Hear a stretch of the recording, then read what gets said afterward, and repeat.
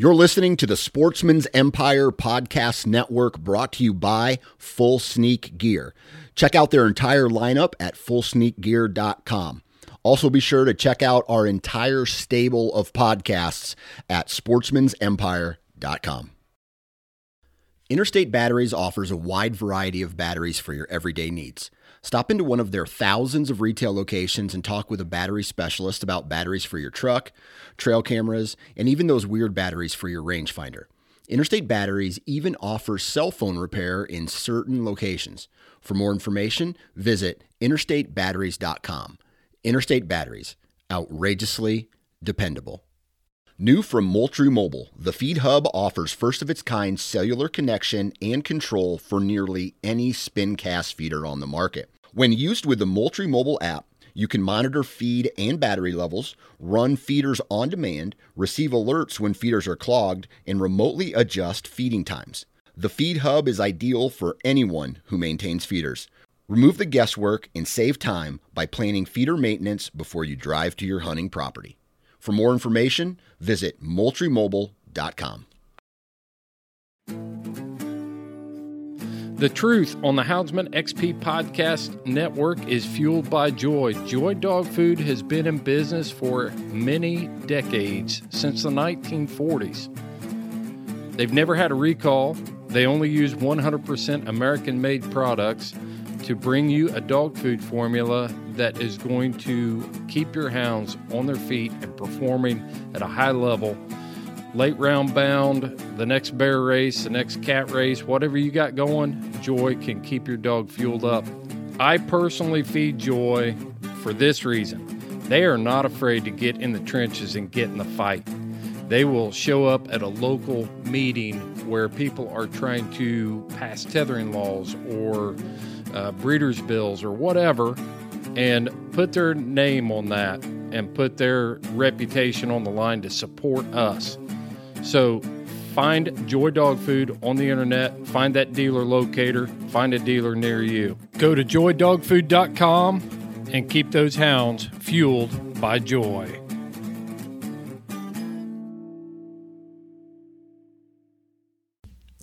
Chris Saunders, who you're about to hear, is an interesting guy.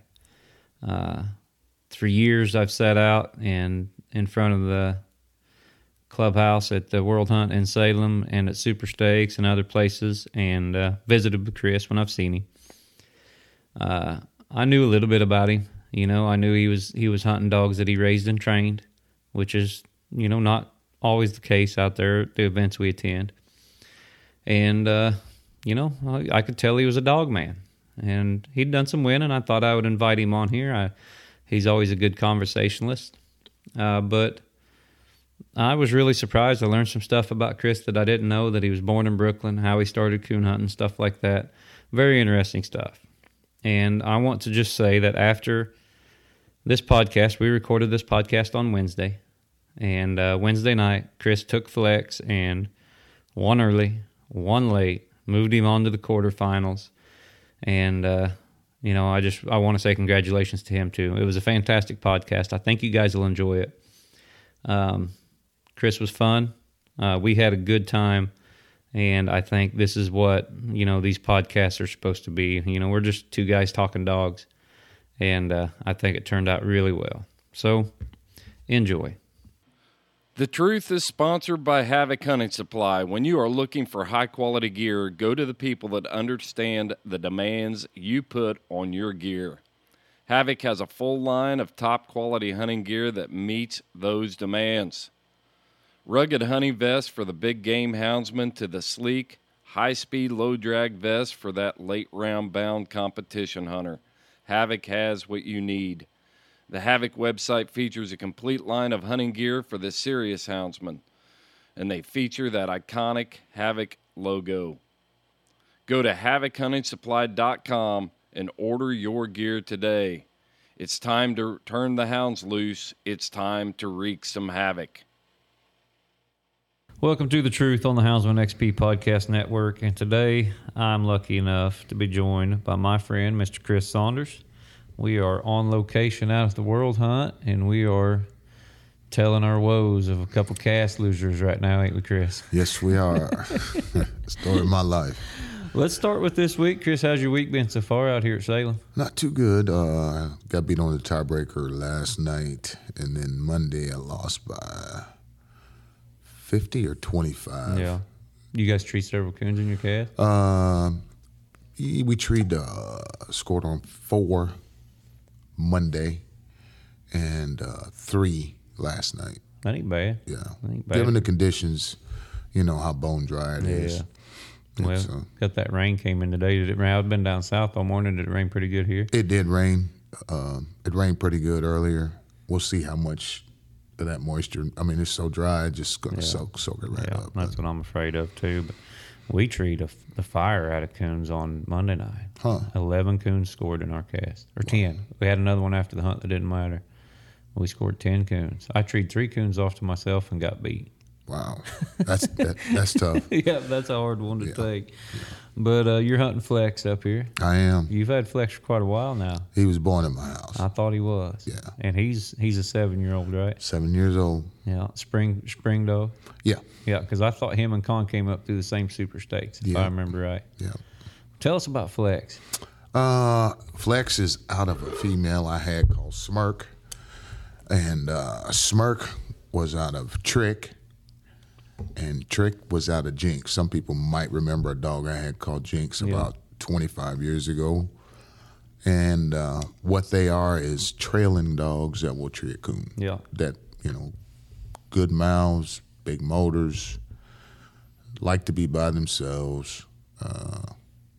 Kind of, some people might call them old-fashioned. Yeah. Because they'll trail. I mean, if coon aren't on the ground walking unbeat, they won't hardly tree a laid-up coon, but they'll also treat dinosaur tracks. Yeah. Is that the kind of dog you prefer? Yeah. Yeah. I know I'm hit or miss. It seems like when I'm hunting one of them trailing type dogs, that's what Scent is. Scent needs a track. Mm-hmm. She's not going to tree a coon without a track very often, and when she does tree a layup coon, it's the ugliest thing you've ever seen in your life. I mean, she just beats it to death before she'll find a tree on it. Mm-hmm.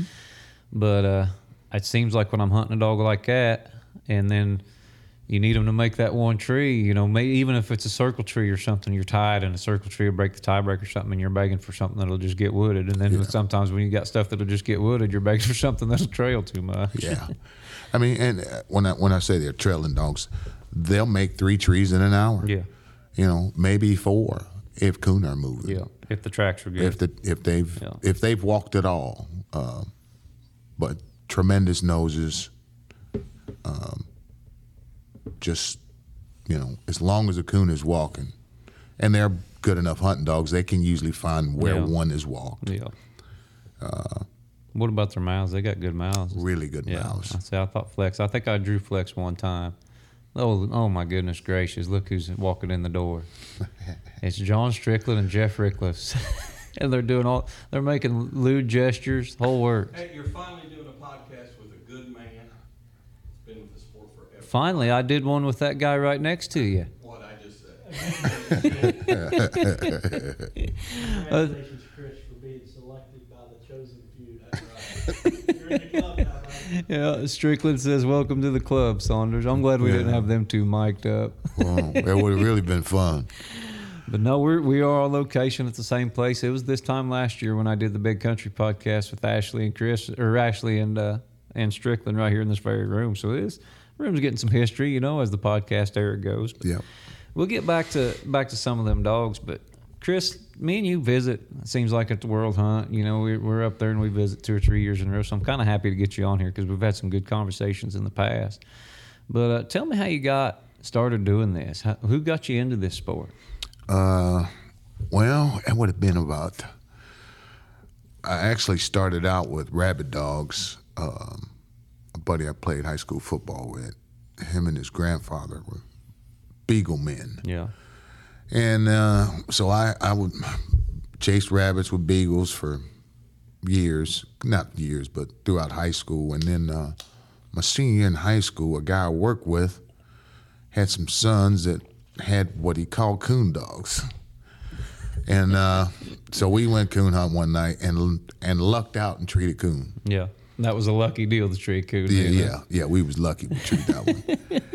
And within 2 weeks, my dad said, you can keep a dog, but you ain't keeping a bunch of dogs. Yeah.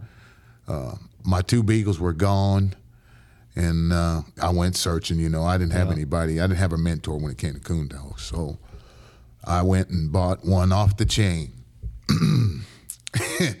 And I don't know if he did tree a coon or 2, but I chased that joker for probably 9 months. And he would rather run a fox, like back then, and we're talking early 80s. Yep. He'd rather run a fox than he would tree a coon. But that wasn't uncommon. Oh, back no, then. no. Dogs Yeah. were born junkie Yeah. back then. Yeah. And I was fast enough and young enough, I could literally run to a tree. Mm-hmm. So I'd have to run when he got treed, or he'd leave. And I had him for a while, and then he actually got shot. Landowner shot him. And I went and bought a pup. What about, you said the landowner show, what about the ground that you were hunting out there? Because were you raised in a fairly urban area, a rural area? No, I was raised in an urban area. My hunting stuff, I was actually born in Brooklyn, New York. Yeah. And then we I moved. did not know that. Yeah. I did not know that. Yeah, I That's was cool. born in Brooklyn. And we moved to Dayton, Ohio. Yeah. And Dayton's, not a huge city, but I could be out places to hunt in Right. 20 minutes. Yeah. So, I just out in the spot. And I was fine where I started. You know how that goes. Mm-hmm. But you're hunting a trashy dog, no telling where you end up. Yeah. Even back then. But once that dog got killed, honestly, I hate to say this, but it's probably the best thing that ever happened. I was getting a cooner, and the bloodlines. There was an ad in the book for puppies. Yeah. Now, keep in mind, I've never really hunted with a coon dog. I've just chased this English dog. He was actually supposed to be a walker dog, but he was a red tick He was an English. English dog. That's how little I knew. I've chased this joker for about 10 months. And Emmett Brohart had an ad in the magazine. Now, Emmett lived in Greenville, which is about a 45, 50-minute drive. So, I'm young and wound up. But I've never hunted with a coon dog before. And he had some pups advertised out of Stouts Mill Stormy. If people remember Stouts Mill Stormy. So I pull up in Emmett's house, and, he's from West Virginia, man. I mean, he could sell ice to an Eskimo. Yeah. And I pull up in the driveway, and he says, "How you doing, young man?" I introduce myself, and I'm in awe because I've seen his picture and stuff. We go hunting that night. And Stormy treed 2 coons so fast that I'd never seen a dog treat coon like that. Yeah. I mean, he literally trailed a coon up, and we recast him, and he didn't go 100 yards, fell tree, and had another one. So I bought a little pup off Stormy. And she was the type of dog that we hunt today. Really? Back then, cast lasted 3 hours. Yeah. We didn't have collars at all. Didn't even have beat collars. Only one time in our life did I ever turn her loose and have her come back to me. And the time that she did come back, I was so happy. I dove to catch her because I just knew I'd be, another day catching her. But I caught that little female Belle, and she was a total natural. Born absolutely junkie, though. Yeah.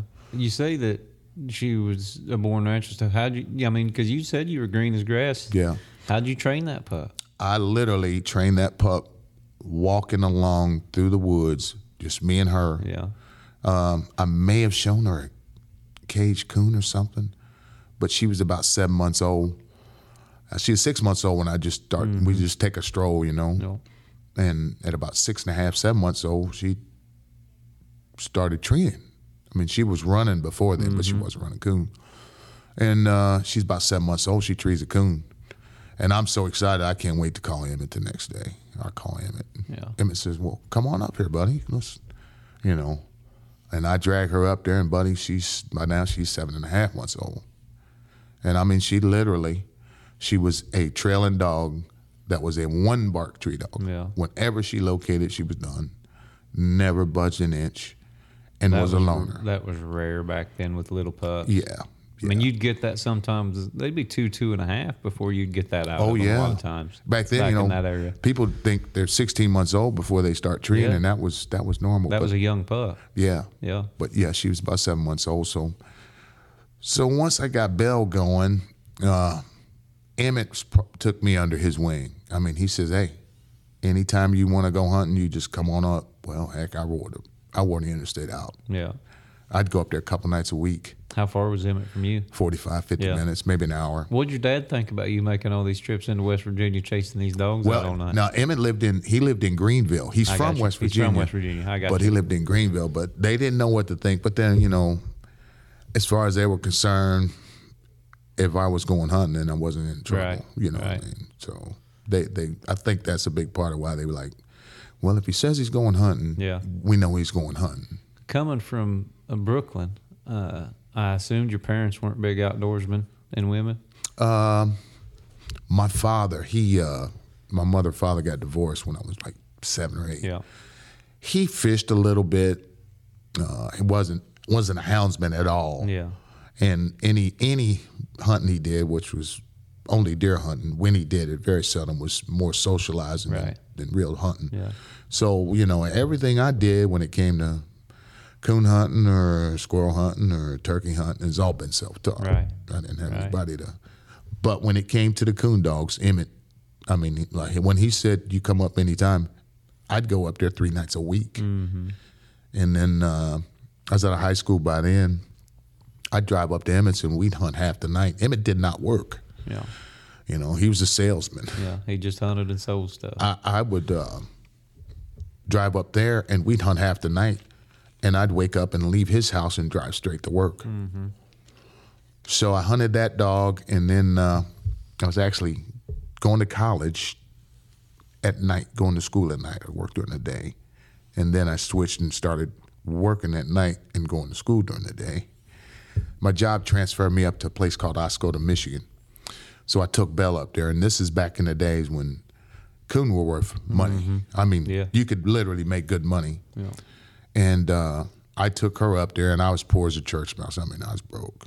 And then had a tiny little place that I rented, and ate a lot of squirrels and salmon because I couldn't afford to go to the grocery store. But she kept me in money. Yeah. But I mean, and then I kept that female, kept Belle, and I got transferred to Savannah, Illinois. And I took Belle and drove to John Wick's house and bred the Stylish Banjo. No kidding. And I got those pups off of her. I sold her because money got really tight. But I had 2 pups out of that litter, both of which made something. But I'm out there in Illinois, and I'm working a dead-end job. And I thought, man, if I'm ever going to make this move. So I actually quit my job and moved back to Dayton to finish college. Yeah. And I knew if I had coon dogs while I was in school, that wasn't going to work. Right. I'd be hunting instead of studying. So I think I had about 2 years of college left. I went about 2 years, but I had a buddy that I hunted with back around Dayton, Pat Killam. He hunts leather dogs. Yeah. His Yep. kennel name. Me and Pat hunted a bunch together. I mean, a bunch. What was it like going out there? Because you know how it is. And I took a break when my kids were small and I was traveling and stuff. And I didn't think I could do a hound justice. And I didn't have time when the kids were small. I wanted to be with the kids too. So I took a little break. But I would go hunting, open a night of coon season with some friends, or go with my brother if I had time or something like that. And it's just not the same when it ain't one of your dogs out No, there. it's tough. Yeah. It's tough. Only time I hunted then, most of them 2 years was over the break, like the holidays. Yeah. Pat, he lived close by, so me and him would go. But like I said, it's not the same if you don't have your own Right. dog. But so I finished school, and this is where Jinx comes into play. It had been 3 or 4 years, and I actually called the guy that bought Belle and tried to get a pup out of her, but he said, buddy, if I could get a pup out of her, everyone she'd ever have would be sold. Yeah. But she hemorrhaged and he had to have her fixed. So I'm thinking, man, how do I get back into this? And I really liked the pups I had out of Stylish Banjo. And so I'm looking around, and I see an ad for puppies. And it was a female called Stylish Thunder Girl. We called her Girly. Mm-hmm. And they took Girly and they bred her to Whitey, the original Whitey, Stylish Clover. And drove up to Gary Bridenbaugh's house and bought Jinx. And to this day, that's probably been close to 30 years. You know, everything in my kennel except for one dog, which I bought to breed to him, goes back to Jinx. So that's how many generations off Jinx is Flex? 5, I believe. Yeah, he's 5 deep. Tell me about Jinx. What kind of dog was he? What'd you do with him? All that stuff. How'd he start? He was a tough dog to get started, and that's not atypical for my dogs. Yeah. Take him hunting, even when he's just a little baby, 6 months old. Take off and be gone. Him and one other dog. His mom, as a matter of fact. She'd get treated, and he'd be over here left field 500 or 600 yards. Yeah. So, you know, it's... And what year was that when you were starting him? He's 7 now. Okay.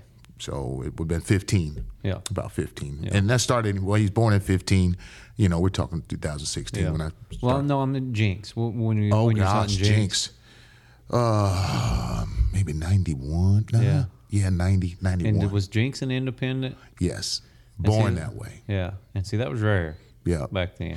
Yeah. He was 6 months and 23 days old when he treated his first coon, when he made his first tree. Yeah.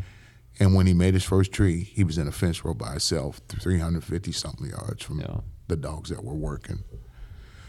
But getting Flex started was pretty tough. I mean, I'd take him hunting, and he'd be over there in left field someplace, you know, running around, and his mama would be over here treating. And then I finally realized, I was like, man, I've seen this before. Trick was the same way. Yeah. I had Trick and Shiver at the same time. They were both out of Jinx. Shiver would tree a coon, and Trick would be way over here in left field by herself. And one night, I'm like, man, I don't know if she's ever going to make a tree. Yeah. I thought, you know what? I'm just going to take her by herself. First time I took her by herself, Trick trees a coon. Really? I'm going through the same thing with Flex. I'm like, you know what? I've seen this before. First night I take him hunting, he trees a possum.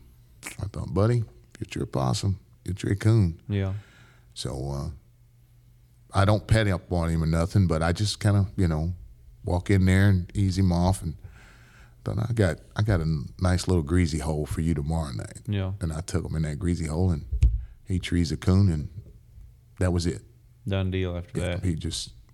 But his sister's the same way. Yeah. She never would tree with other dogs. What's her name?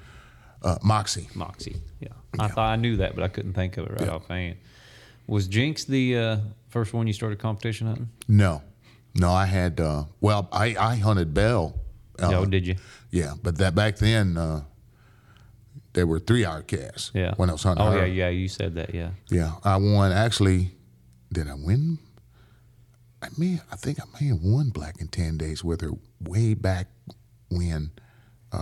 I drove from Savannah, Illinois, which is up in the northwest corner when I lived up there. And they had Black and Tan Days down here at Flora. And Black and Tan guys will remember this dog, Kirkland and Logan Zip. Mm-hmm. It got right down to the wire, just me and him. And I was hunting Bell. But like I said, back then, casts were 3 hours. But no, I started out hunting a grade dog in hunts. And then made Bell a grand night champion, and made Jinx a grand night champion. That was hard to do back then. Yes, it was. It was. Some first place wins just to make night champion sometimes, especially with a trailing type dog. Yeah. You know, you get into thick coons where a dog's going to, you know, especially with an independent dog. Yeah. You know, it was hard. Because they had to be good at coon treating. Yeah. There weren't a whole lot of independent dogs back then. Yeah. Generally, they treat together. What drew you the competition aspect of it. Have you always been a competitive guy in sports and stuff like that, and that just kind of translated over? Yeah, I played football and wrestled in high school, so I had a competitive streak. Yeah. You know, I just enjoyed it, and I've always, well, I shouldn't say always. There's been a few that I didn't raise and train myself. A very few. I think maybe 3 who I didn't raise and train who. And then there was one that I bought when I first got back out of college. But those are the only 2 that I think of off the top of my head that I actually bought. But I just like raising one up, training him, and taking him out there and let's just compare notes. Yeah. With your so many generations off Jinx now, with the line of dogs that you're super familiar with, you know, these are your dogs. You've started a bunch of pumps off Jinx, and now you're all the way to Flex, and so you kind of got a pretty good idea, I imagine, after the first generation or 2, how these dogs are going to start. Do you got like a program? Do you just every dog's different, or do you kind of seeing the same things on down through the line, you know, as time goes on? You definitely see things. What I tell people is, I've said this on the cast, it's like, there's nothing that dog can't do that I haven't seen before. And I'm not talking about that particular whatever he's doing. What I'm saying is, I don't get any surprises. Yeah. Just like getting one started, I thought, I've seen that before. I know what to do. Or, you know, if they've got a little kink in them, I've seen that kink before. Yeah. I know how to deal with it. So I don't get very many surprises, which is, you know, some people don't like that type of dog. But personally, that's the kind of dog I prefer. Yeah. You know, I want a trailing dog. There was a guy, I won't say who it was, but we were hunting on a cast. This was with Trick in Darby-Dale, Ohio, and it was early March, cold, snow, and I'm hunting against a really, really good dog, well-known dog. And it's just 3 of us now. I mean, it's just 2 dogs, but this guy's walking along on the cast, and these are the type of dogs they are. When I say dinosaur tracks, I mean dinosaur tracks. She strikes this track, and it's cold and snow and crusted over in places.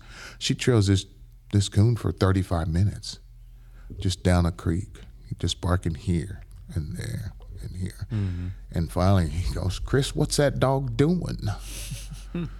And about the time he said that, and this other dog is out there with her, of course she couldn't use the trackers in, and she lets out a big old locate, and she hushes. I'm just saying, if she locates again, it's over. Yeah. And then she locates the second time. I said, she's about to show you what she's been doing. And we literally walk into this tree, and she's treed every breath like she's looking at it. And that dog is walking around the bottom of that tree with his nose down. Mm-hmm. He cannot smell this thing. No. And it's sitting there, bro. Yeah, if you know, in the wintertime, they lay outside, yeah. They'll curl up in a ball and they'll shove their head down to kind of tuck their nose in.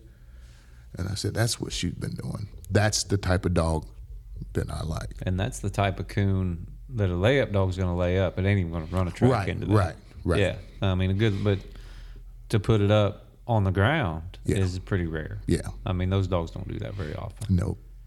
And this Flex, they carry that on through the He's that type of dog. I drew a couple guys last night, and he struck a track. Now, I told you we're fighting through this Lyme disease thing with him. He struck a track last night and trailed it around. Didn't go very, very far, a couple 100 yards or so, and he was banging around. He knows that coon's right in there somewhere, and he locates a couple times. Stupid me, I probably should have went ahead and treated him quick, but I didn't, because I knew if I took him minus, I was beat. But this other dog comes in there and just locates. I had no clue that dog. I thought he was over there all by himself. Yeah. And we walk in there and we scored this coon. I took second tree on, sitting there with my tongue in my mouth. But this guy goes, "Man, that dog did a real job on that laid up coon." And I just said, "Buddy, that wasn't a laid up coon." "Oh yeah, it was. Oh yeah, it was." I thought there's no sense in me All right. If you say, but he literally trailed that coon. I mean, in these dry conditions, they can get struck, and they can when they tree, generally they'll have them. I mean, there's not a lot of gamble in them. Well, there's so many different kinds of trailing dogs too, because and some people ain't gonna know the difference. There's the dog that's loose barking and he's running all over the world and he's striking a hot track, but he ain't struck. This whole time he's running his mouth and he trees that coon. That's kind of a trailing type dog. There's dogs like Scent who are pretty tight, and she needs a track to tree a coon, but she's also skipping a lot of tracks. She's not taking that first track she comes to and grubbing it up and treeing it.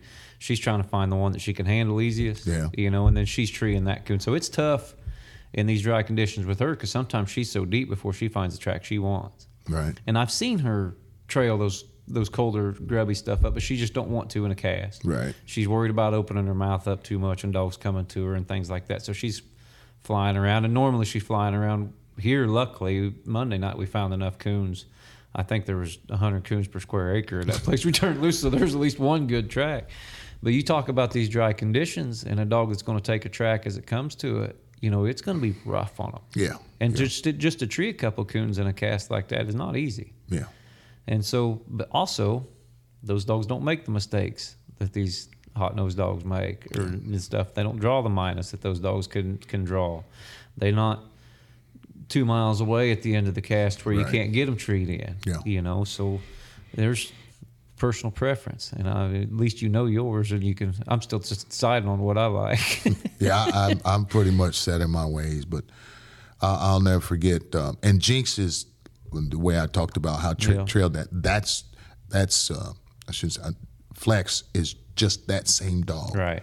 I mean, if I took him in, I'll tell you a story. I took Trick one night. This was back in Ohio. I wanted to see just how tough she was, just how bad the conditions she could tree a coon in. And I took her hunting. It was 7 degrees below zero. I just wanted to see. Yeah. And I turned her loose, and she did strike a track and trail a coon. And I saw it on the outside. It's 7 below. I mean, but they're just they're not picky about their tracks. They don't come across the track and go think, I'll go find a better track. Yeah. If they come across that track, they're going to work it. Don't stand on their heads. I don't put up with that. Yeah. But no, I did have to get on Flex when he was younger. He was really bad at when he got confused. He'd want to go back and forth in one spot. And the way I deal with mine is tone means come and vibrate means go. Yeah. Yep. So, if he get in a spot and, I usually hit the stopwatch and I give him about 5-6 minutes. And in 5 or 6 minutes, if they haven't moved from that area, you need to, I'm going to send you a text message and let you know you need to. But now at this point, after a little bit, they're smart dogs. That's what I was going to ask you, because they a lot of dogs bang around when they're little, especially as the seasons changes or the weeds get tall in the summer or the frost first starts hitting, in the fall. And as they get older, it clicks and, they'll figure out what's going on and that all goes away. Do you, and you already answered my question, I guess, but you will push them some when they're young. Yeah. Well, not when they're babies. Yeah. I'll give them up until they're about 13 or 14 months old.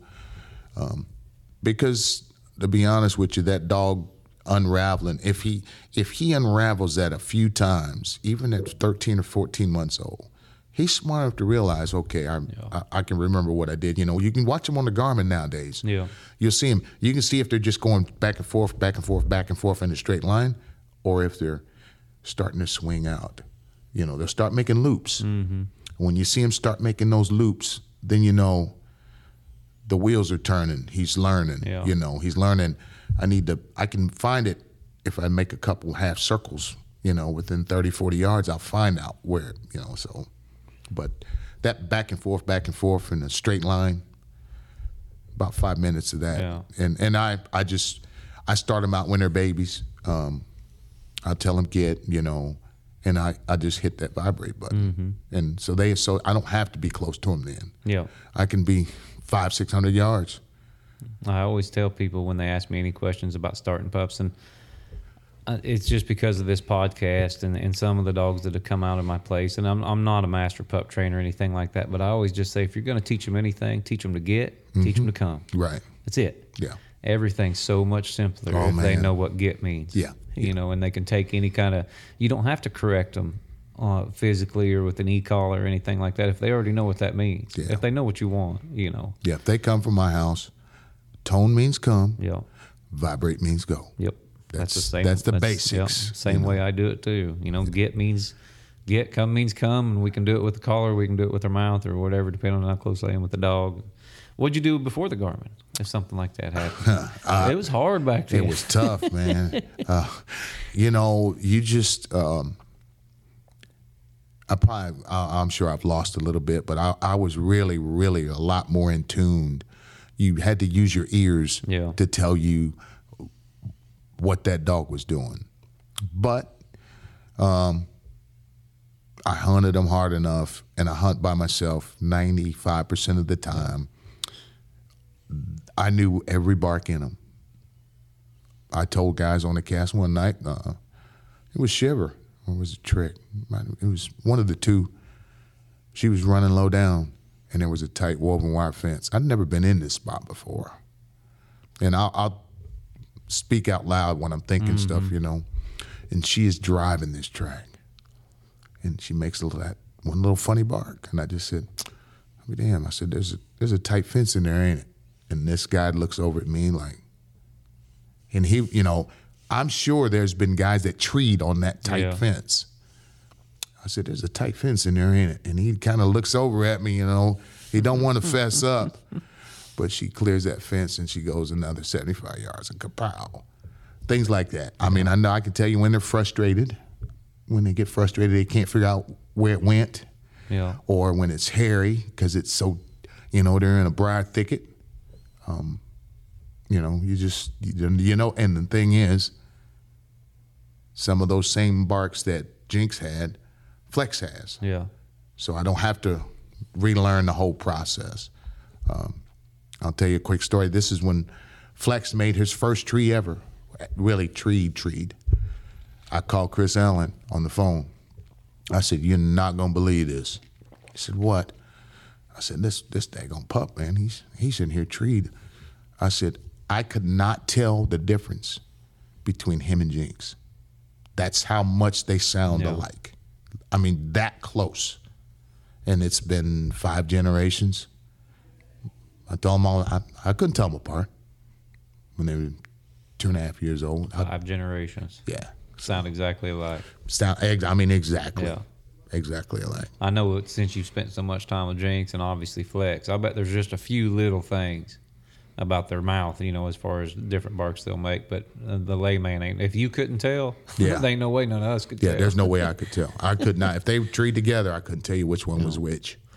Do you think that all these years spent with, and normally you just hunt one dog or 2 dogs? I mean, it ain't like you got a whole kennel full of dogs. No, usually. I got 3 dogs now. I got Flex and his littermate sister, Moxie. And then I got one little 10-month-old pup that I bought with the plan of breeding it to Flex, but I don't know if she's gonna make the team or not. Right. So I say you're gonna be pretty picky about what you breed to Flex, I assume. Yeah. I mean, because guys like you or me or someone like that, we're just doing it for our pups. Right. You know, we just want another pup out of whether it be Con or Flex or something like that. You know, so breeding that female to a hot male and selling the pups ain't what you're about. That's not what I'm doing. Yeah. Nah. And I was just thinking, as a side note, and you were talking about how this line of dogs coming off of Jinx is going to take the tracks as they come to them and finish them. Yep. And these big game guys that listen to this podcast are probably going to be calling you because they love that. You know, I talk to the Brett Vaughns or the Chris's or the Shorty Gorhams, and they can't have a dog that skips a track. Right. Because there's only one track. Yeah. You know, if they're running a line, you know, there's only one line track. You can't just go over the ridge and strike a different line. You ain't This gonna find track ain't good another enough. 500 yards. Yeah. So I'm gonna have to put you in touch with Shorty. I'll get some good dogs out there for you. Well, he's never had a pup. I mean, I don't know what he'll reproduce. I can tell you, I had a guy ask me this yesterday. And this guy, an older guy, he said, do you have any, actually 2 people asked me recently if I had or froze any semen off of Jinx. And I said, no, man. I said, that's probably the biggest mistake I ever made in my coon hunting life was not getting him collected. Yeah. It'd be worth its weight in gold if I had some. He was a real reproducer, but he came from an entire litter. Yeah. There was 5 pups in that litter, and all 5 of those pups, well, there was one, I think, that got lost someplace or died early, but there was Jinx, Little Man, Boss Man, and I can't remember the name of the other 2. There was only 5 of them. They were all coon dogs, and they were all, and this is my opinion, they were all the same dog. Really? All of them. Yeah. Them special litters like that are pretty rare, and it seems like when those litters do happen, those dogs are a lot alike. Yes. Every litter mate is a lot alike on those special litters like that. Yeah. The few times that I think me and John, me and Bassett, he was running Little Man, we didn't draw each other very many times, fortunately, because we couldn't tell them apart. Yeah. So we get it, we'd be on each other like, you striking Little Man. I'm not striking. That's Jinx. Well, you struck Jinx. That's not L. But if you guys can't tell them apart, nobody. No, they were lost. Yeah.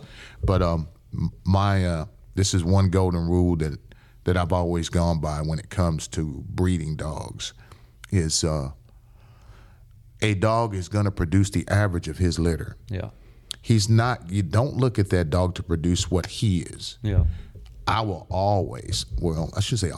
often say, tell me about his litter mates.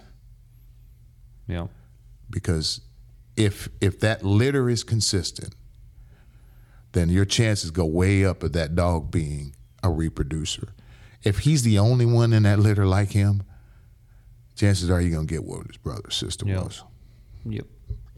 Well, you figure, and I'm no geneticist, but I mean, I agree with you on the litter aspect. I never thought of it as, a dog's going to only reproduce the average of his litter. I never thought of it in those terms. And that's not a set rule. That's on average, that's what he's going to do, in my opinion. It makes perfect sense to me, but that's a rule that a lot of old houndsmen go by. How good is the litter? I like breeding females out of good litters, or I like having males as studs that were out of good litters. Yep. And so it's an interesting. Kurt has been on here. He likes dogs with good litters. A bunch of people that have been on this podcast have said the same exact thing. But the way you put it is a unique way of looking at it, and I've never looked at it like that before. It makes perfect sense. Well, that's just one man's opinion. Yeah, that's the wisdom of Chris Saunders. We're writing it down. Yeah, we're writing it down right now. That? You might want to erase it after a while. I ain't won a thing this week. But hey, it's hard to win out here. It is tough. Yeah, it is very tough. It's not. I come out here last year with rain, and I remember I told Finley before we left, this is our best chance to win a world hunt we've ever had. Mm-hmm. Her and Scent were both just cock locked, ready to rock. Looked as good as they've ever looked coming into a hunt. And I hunted her 4 nights with 0 cast wins. Wow. And it was tough. It wasn't because she looked bad. Just not catching the break. I didn't catch some breaks, and then there were times where other dogs just looked better than her no matter how good she looked. Right. And that just happens. And so, people don't understand, I don't think, at a lower level as compared to this, how difficult it is to win out here. It is very, very difficult. And I'll tell you, this is just my opinion. And don't get me wrong, this is a good class of dogs that are here. Mm-hmm. But the caliber of dogs back in like 94 and 95 in Aurora was amazing. Yeah. There was just not any slouches there. Yeah. Every single cast you drew, there was 3 of them there was like on your cast that was for real. Now here there might be one other one on the cast you got to beat, maybe 2, but not 3 other ones, But it's still very, very difficult. I brought Trek. This would have been from about 90, 94 and 96 or something. There was a 3-year span where she won 9 early rounds in 3 years. Really? and couldn't get a late round one. Yeah. And she was actually a better late round dog, more suited for a late round. Her one weakness would be she could not trail late, or would not trail late on coon. But you would think a trailing dog that can trail a dinosaur track, that's a late round. That's what you want, unless you draw a late. Especially in Aurora. Yeah. Yeah. But she finally did double up. I think it was her second year I brought her or something. But it's just, like I said, man, it's tough. It is tough. You get that early round win, you're like, oh, here we go. Yeah. And then you go out there in the late round, it's like, dang nabbit. Hey, I'm 0 for my last 10 in late Really? round. 0 for 10. I won 2 earlys down at Miami at Zones, couldn't win a late round. Gosh. 0 for my last 10. Man, that would be tough. Oof. With 4 different dogs. I mean, it's just, like you said, it's tough. It is tough. Law averages, now I can't win an early. This week I can't even test if my law averages idea is going to work or not.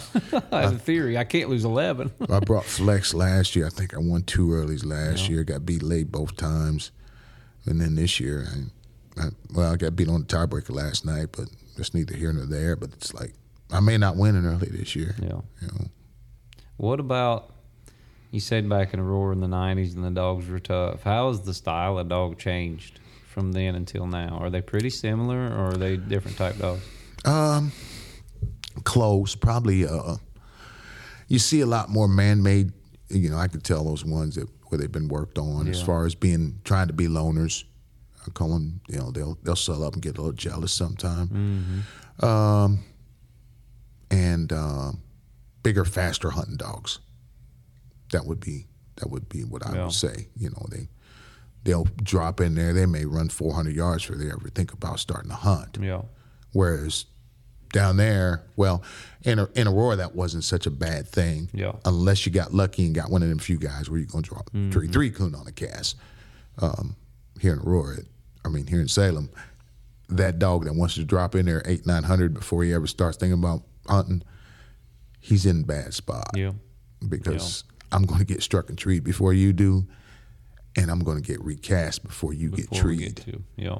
So, what about the independent side of it? And you said you're running into a few more man-made dogs, and I do agree with that, definitely. But Garmins and stuff have got to play into that. Yeah. We couldn't make man-make dogs like we can right now. No. Typically you can tell that one that's been worked on. I call it taking pictures.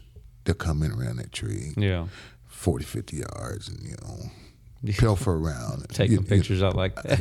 That's what cheerleading, taking pictures. Yeah, good job. What you got over there? What you got over there? I ain't going to come in, but what you got over there? I just wondering what's going on over there. I was kind of coming around to check things out, but I know the boss man is not going to be happy, Yeah. But like I said, before the Garmin, you couldn't do anything about that. Yeah.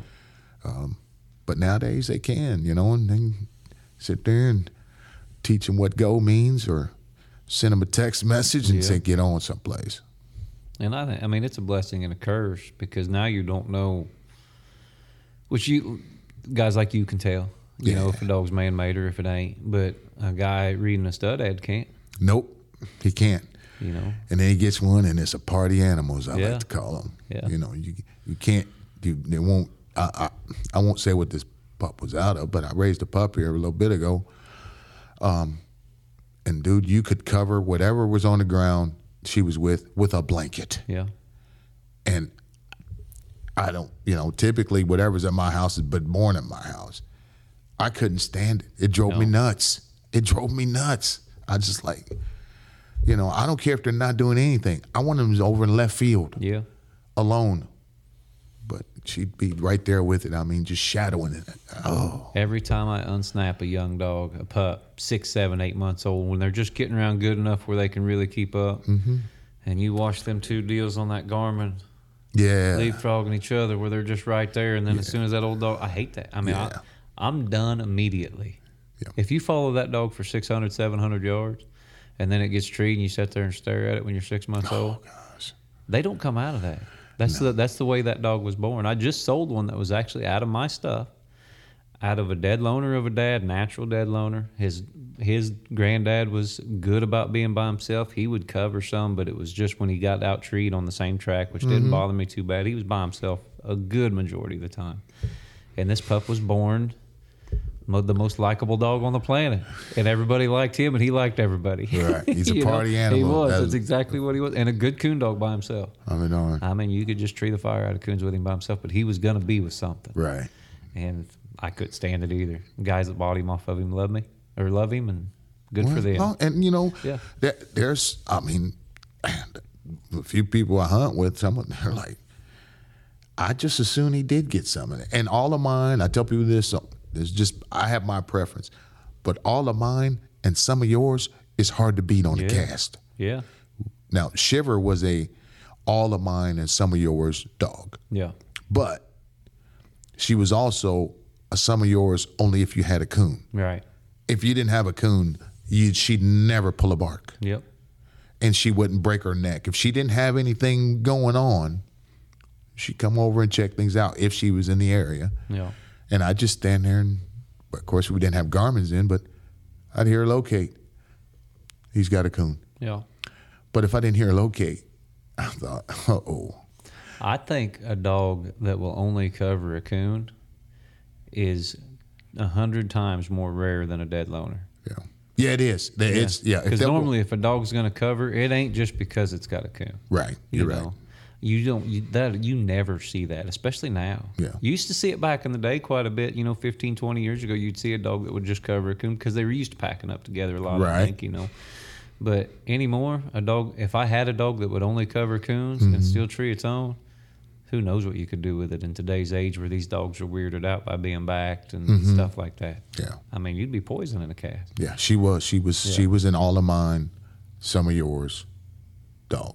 Yeah. But I didn't have to worry about, it used to get me over a lot because if she went in there and never pulled a bark, then I knew, and she knew, Yeah. there's a coon around here someplace, This dog missed it. I'm going to find it. and she would find it. But then I had to worry about, what if that joker moves? Yeah. She trees 40, 50 yards over there, and he slides over. If we're at a distance, and they're never the wiser. But that'd be a handy gauge, Some dog's in there treed and can beat you, and yours is in there and knows it doesn't have a coon. You don't have to worry. You don't have to take any chances or nothing like that, Yeah. She was a dog that taught me her and Trick. I didn't worry about whether or not they had a coon. I worried about whether or not I could find their coon. Right. That's how deadly accurate those two were. They were more accurate than Jinx was even. Do you think these dogs right now, I know these dogs right now as a whole are more accurate than they were 10 years ago probably. I don't know about, because everything goes through cycles. When some of the bigger stud dogs and they were backing females up, and the reason a lot of these big stud dogs back in the late 90s, early 2000s, even mid 90s, some of them were such big stud dogs is because all their pups treed, natural tree dogs. Mm-hmm. And everybody's wanting natural tree dogs because they are easier to start. Yeah. You don't have to listen to Flex go out here and run all night. And, you can make a couple bad trees and a couple good trees, and your pup's doing good, and you're happy to be treeing coons. Right. So them guys love them dogs. They love dogs like that. But I think we've kind of gotten away from that to where dogs like yours and some of the wipeout stuff, and, of course, some of the trader stuff, and they are more trailing type dogs, and I think they are more accurate. It ain't very many casts right now where a dog gets over here treed by itself, and I don't think it's got a coon. Yeah. My thoughts are the reasons that a lot of dogs, now don't get me wrong, there are just some natural born wood monsters out there, but the reasons that you get a lot of slick trees, true slick trees, not squirrel trees, but true slick trees, are because the dog can't figure out where the track went. Yeah. That's why he's treeing. He gets frustrated and finally he just throws out the anchor because he can't trail up a coon. He can't run a track, you know what I'm saying? Well, any dog can run a track, but he strikes a mediocre track in conditions like we got here. He gets frustrated and he trees. I may be wrong, but that's just my thoughts. I don't think you are. Good track dogs are more accurate. Yeah. I mean, that's even a good layup dog is going to miss Yeah. swirling wind. Yep. You know, all kinds of different things can affect a layup. But there's only one track up a tree if you're running one track. Yes, you know? sir. So they're going to have it more often than not. Yep. They also, you know, it's a double-edged sword because sometimes you need to make a tree and you need a dog to take a gamble, Yep. and they don't do it. They are. It's like sometimes I'm like, man, I wish you would please make a tree, please. You know, they ain't got no gamble in them. I won't say they don't have any gamble in them, but they don't tree just to tree, and they don't tree just because they're frustrated. Yeah. They may miss it. Sometimes they will. All dogs will miss it. If they never miss, my philosophy is they're not making enough trees. Yeah. If they don't ever miss. Yeah. They're missing coon if they don't ever miss. They got to have a little gamble in them. Yeah. But there's times I wish mine had a little more. We talked about Aurora in the mid-'90s and all this stuff, and you've judged a bunch of casts too. Yep. You're one of the more well-known judges. You know, you've judged a lot of late rounds at the World Hunt, quarterfinal, semifinal. Have you ever judged a final? Yes, I have. Yeah, I thought Yep. you judged a final. What is the absolute best performance you've ever seen in a cast? Oh, man, that's a tough question. Gosh. Boy, I'd have to think about that one. I have a terrible memory, but the best. We'll have to come back to that one. I'm going to have to think about it. That's one of those that's like, man, give me some questions in advance. I'd have had to go back through all the casts that I have judged.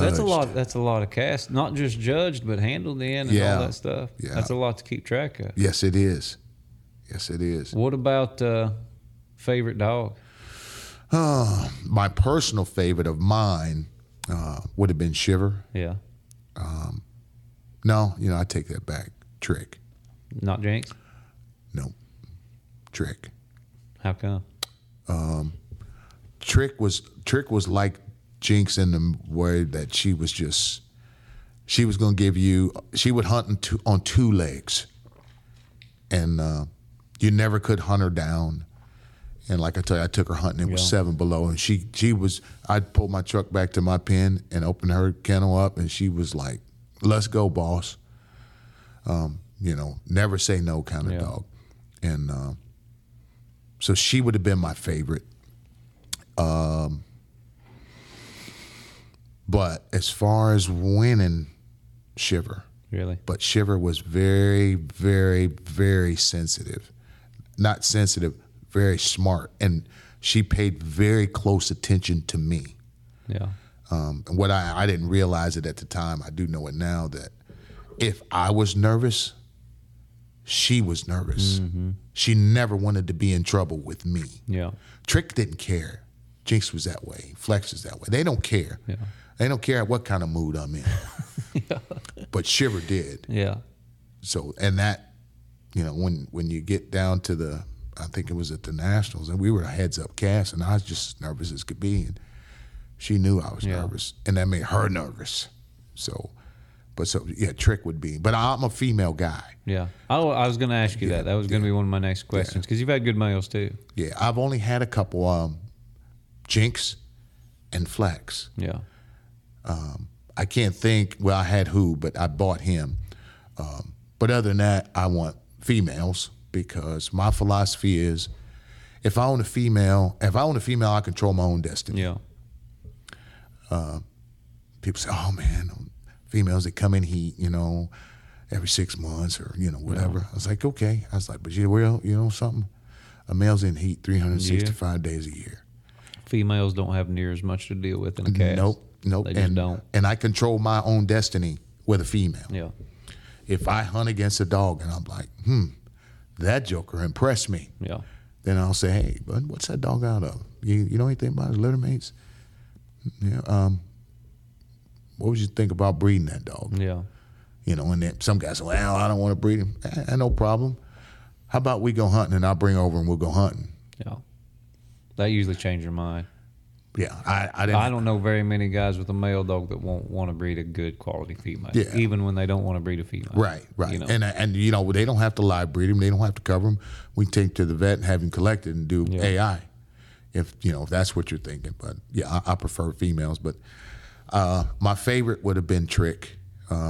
You said that Flex and Jinx and all them didn't care. They weren't as sensitive as Shiver, you know. But Right. I'm guessing the houndsmen that you are, these are dogs that weren't dumb. No. You know, they just had a little something different in there mentally as far as not caring as much about what you were thinking. Because, I mean, when we associate dogs with all the drive, you know, a lot of it, because it's hard to get drive and intelligence in the same dog. Right. We all look for that. But, you know, aggravating dogs are dumb. Yeah. You know, and dumb dogs got drive too, just like a lot of them, and you can't really take it out of them because they're dumb. Right. You know? Yeah. But we also got to live with these things. Yeah. So I'm guessing Flex, Jinx, all these dogs with all that drive still had brains too. Yeah, very, very, very smart. Very smart. Yeah. Sometimes too smart. Yep. So you gotta, when you go to correcting one, you need to think about what you're doing before you do it, because chances are it's gonna stick with them. Yeah. So if you make a bad correction, you may spend a month fixing that problem that you didn't have because they're thinking about it the next time. We've all done that too. I mean, that's such a common mistake. Yeah. Too. Yeah. It's just, you know, when it comes to teaching one or correction, I tell people, you know, you can teach a dog a lot of things, but you can only teach him one thing at a time. Yeah. You go to, if you make 3 corrections in a night of hunting for 3 different things, that dog is confused. Yeah. If you're going to make 3 corrections, 2 out of the 3, preferably 3 out of the 3, better be for the same thing on that night Yeah. instead of 3 different things. Because if he's a smart dog, he's thinking about that correction, but he's like, well, what, you know, everything I do is wrong. Yeah. So, And then I know with Con, who was so fast, everything was so fast. You know, he went from being a baby pup and running around the yard to all of a sudden, I think this dog's going to win Super Stakes, you know, in like a month. right. Well, then you get to treat them that way. You know, when they're 10, 11, 12 months old and they've already got, you know, 150 coons under their belt, and you start treating them like that 5-year-old. Yeah. And I mean, I've just about train wrecked him, and to the point he is not going to be back in a cast. He's still a really good coon dog. I don't know if we'll ever get him back in a cast again, but that was all me. That's my fault, you know. And so you live and you learn. And Gotta let them be pups. When she was young, and she was an early starter that was, I could see, man, she's special. yeah, And buddy of mine said, man, are you going to take her to the Super Stakes? I said, nope. He said, why not? I said, what am I going to do? Take her to the Super Stakes? Of course, didn't pay a whole lot then. I said, I mean, this one's got potential. Mm-hmm. I said, I risk ruining this thing for that could be, you know, I mean, a stone cold killer to try and win the Super Stakes. I was like, I just soon polish her up, get her another year under her belt, let her settle in a little bit before I get her head all rattled, and so I didn't. And I believe, honestly, that's ruined a lot of the young dogs. Yeah. Guys just push them so hard when they're babies. Hey, man, just let them grow up, you know. them dogs that seem finished as a 1-year-old aren't finished mentally. No. They've got all the tools, and yeah, they're doing the same things a lot of good 4- and 5-year-olds are doing, but they ain't finished mentally. Not even close. You know, and I mean, I look at some of these dogs that win long term, and I've struggled winning long term with the same dog. I make mistakes, I'll burn them out. Jed does the same thing. I mean, we run through dogs like, you know, toilet paper sometimes at a Taco Bell. I mean, it's bad. Yeah. And so we gotta get some longevity out of them. And the females, we don't. That's back to my original point. The females, we don't have that trouble. Yeah. You know, the females seem like they got less to deal with on top of us. Yeah. You know, the males got to deal with all their testosterone Oh, and all yeah. their hormones, and they're going to be fighting. And most of these dogs are dead loners, and they don't want nothing coming in with them, and they're dealing with that. And you know, it's just Those male dogs, they come out of the box looking around and see who's there. yeah. You know, what's this one? What's that one? A female comes out of the box, she doesn't care. No, couldn't care wagging her less. tail, happy, just regular You coon know, up. she's on a mission. That male dog in the back of his mind, he's thinking, okay, so I don't like the looks of him. And, you know, this one here, he wants to come over here and he's going to piss on that bush, so I'm going to piss. The female's like, I'm not worried about you guys. You watch a bunch of girls at a bachelor party go into a bar, then watch the guys walk into a bar. It's the same thing. Yeah. You know, it's the same thing. Yeah. But, well, Chris, man, I appreciate you sitting down with me. Yeah, it was fun. It was You said fun. it would be fun. I was like, told man, you. I don't. You said, oh, it'd be fun. Yeah.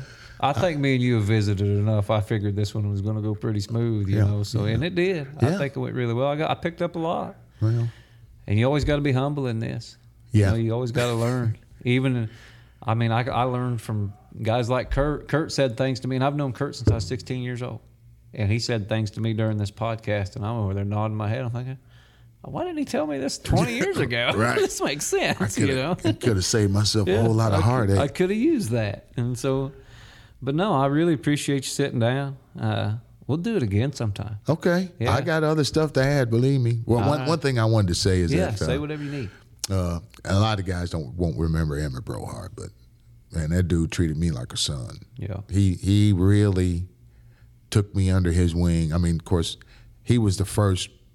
He owned the first real coon dog that I hunted with. But I'll tell you a quick Emmett story. Yeah, I mean, he was a dandy. Emmett was. Yeah.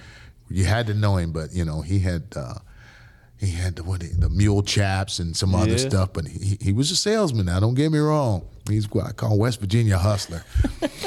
But he drug me around to these hunts. You know, I'm just walking along on cast with him, and you know I'm all gung ho. I want, you know. He says, Chris. He says, you know, you've been walking along on these casts with me, and I hadn't been on very many, probably half a dozen or so. He says, the only way you're going to learn this thing is to do it yourself. I didn't have a dog. I had Belle, but she was 10, 11 months old.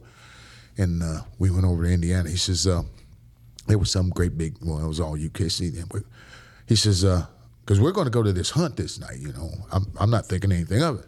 We're going to go to this hunt, Chris. He says, the only way you're going to learn about these casts is do it. He says, so tonight, you're going to hunt Bo. I said, Bo? And he had a dog he called I-79 Bo. Now, you got to realize, I've never hunted any cast before. And Bo was a Grand Night champion. So, you know, and back then, that was a big deal. That was the big trophy. Now, the names I'm about to tell you, some of these young guys may not remember, but a lot of guys will. This was the cast of dogs that my first ever cast, 3-hour cast. Russ Beller hunting Kentucky River buck. Charlie Shortridge hunting Shortridge's Queen, was a plot dog. Yeah. And Nathan Hammonds hunting Lookout Luke. That was the very first cast I ever hunted on. And, man, Emmett, he just laughs. Hey, if a dog's going to pick up nerves, I bet their dog was picking it up on that cat. Dude, I was beat before I left the clubhouse, man. But he laughed. He said, he says, yep. He says, you're going to get an education tonight. That's what Emmett told me. And he was right. I did. But, you know, I was sprung then, man. I went on that cast. And, of course, I didn't win. But I did learn a little bit. So, but that's a good one to close on. But I didn't want to do this without giving Emmett his due, man. Well, there's an important lesson there, Chris, because everyone needs someone to take them under their wing in this. Yep. You know, here's a kid from Brooklyn that moves out to Ohio and picks up coon dogs, and he's got a mentor like that, and that's why. I mean, that's why we need to make sure and pass this on to somebody. Yeah.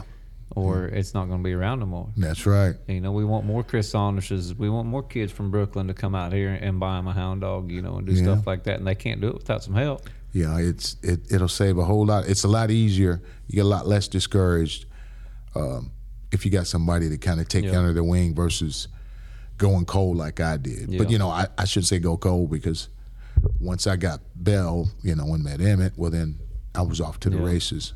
Yeah, so. And some kids are like you and are just going to do it. Yeah. You know, they see it and they love it and they're going to do it. They'll spend 9 months chasing an English dog and once they treat for 5 minutes. Treat 2 coons in a year. Yeah. All right, Chris, let's go get these dogs entered up. All right, man. I appreciate it, buddy. I enjoyed it. All right, this is Josh Michaelis with The Truth on the Houndsman XP Podcast Network, and we appreciate you listening.